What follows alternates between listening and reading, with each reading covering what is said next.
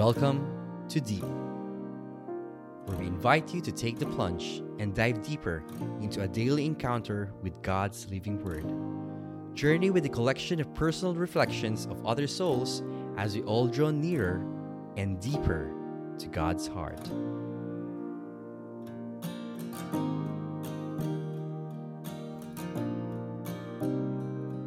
Good morning, everyone. Coach Check here, once again for another episode of Deep Grateful Thursday. Let's pray. In the name of the Father, and of the Son, and of the Holy Spirit. Amen. Lord, speak to us. Your servants is listening.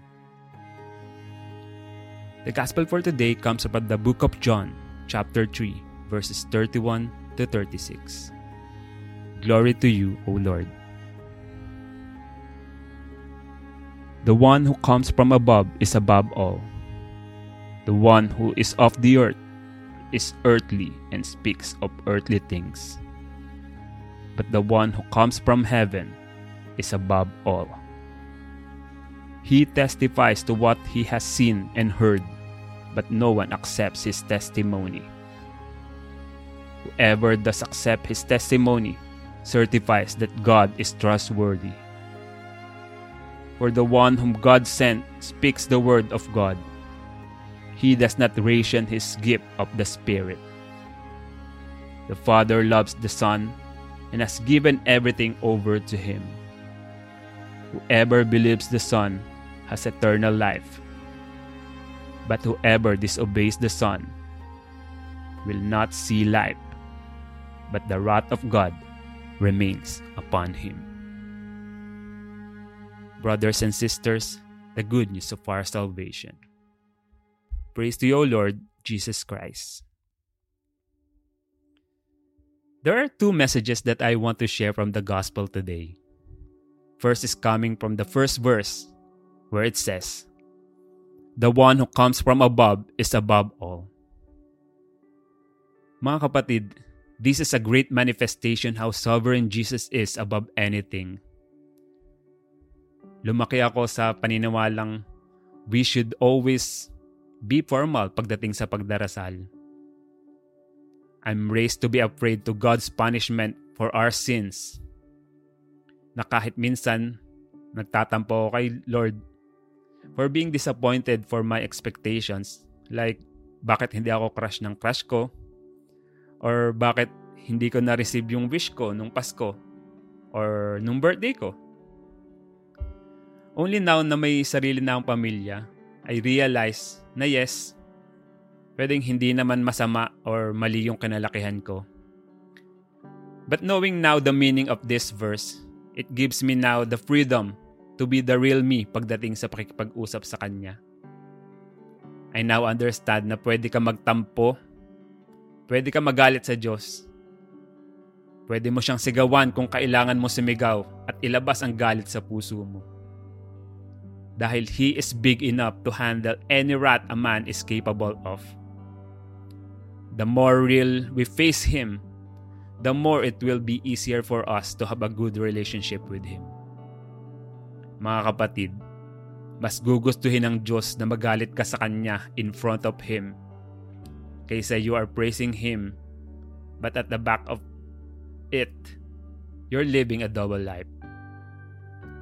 Minsan kasi sa paghahangad natin to impress Him, we tend to hide Him, our dark side, na we all know naman na kahit anong tago natin, He will still know.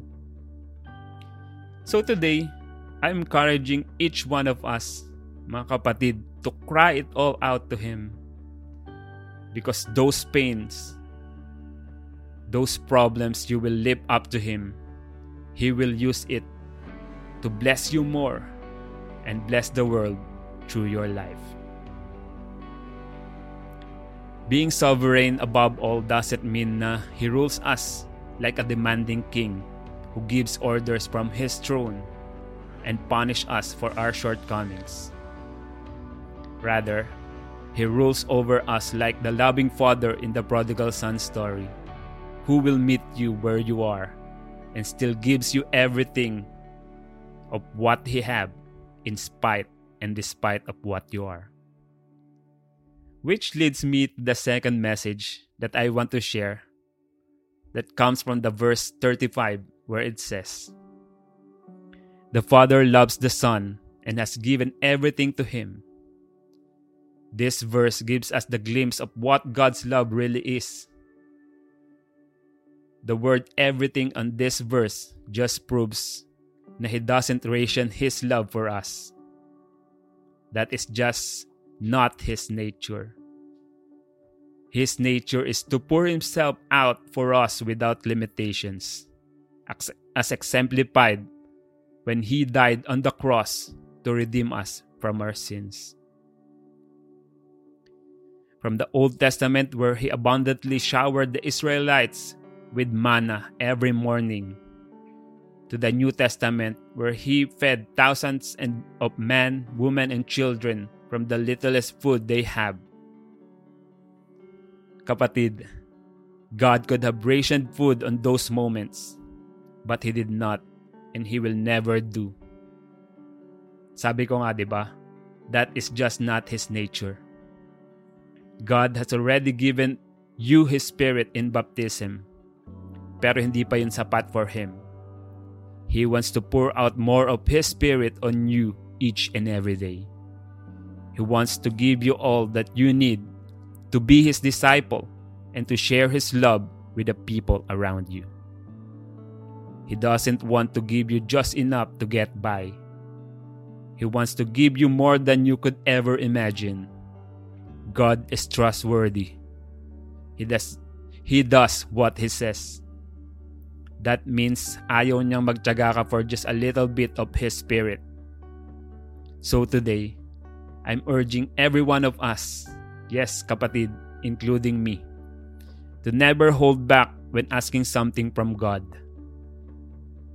Don't even worry about sounding greedy, because when it comes to Him, God rations neither the Spirit nor His promises.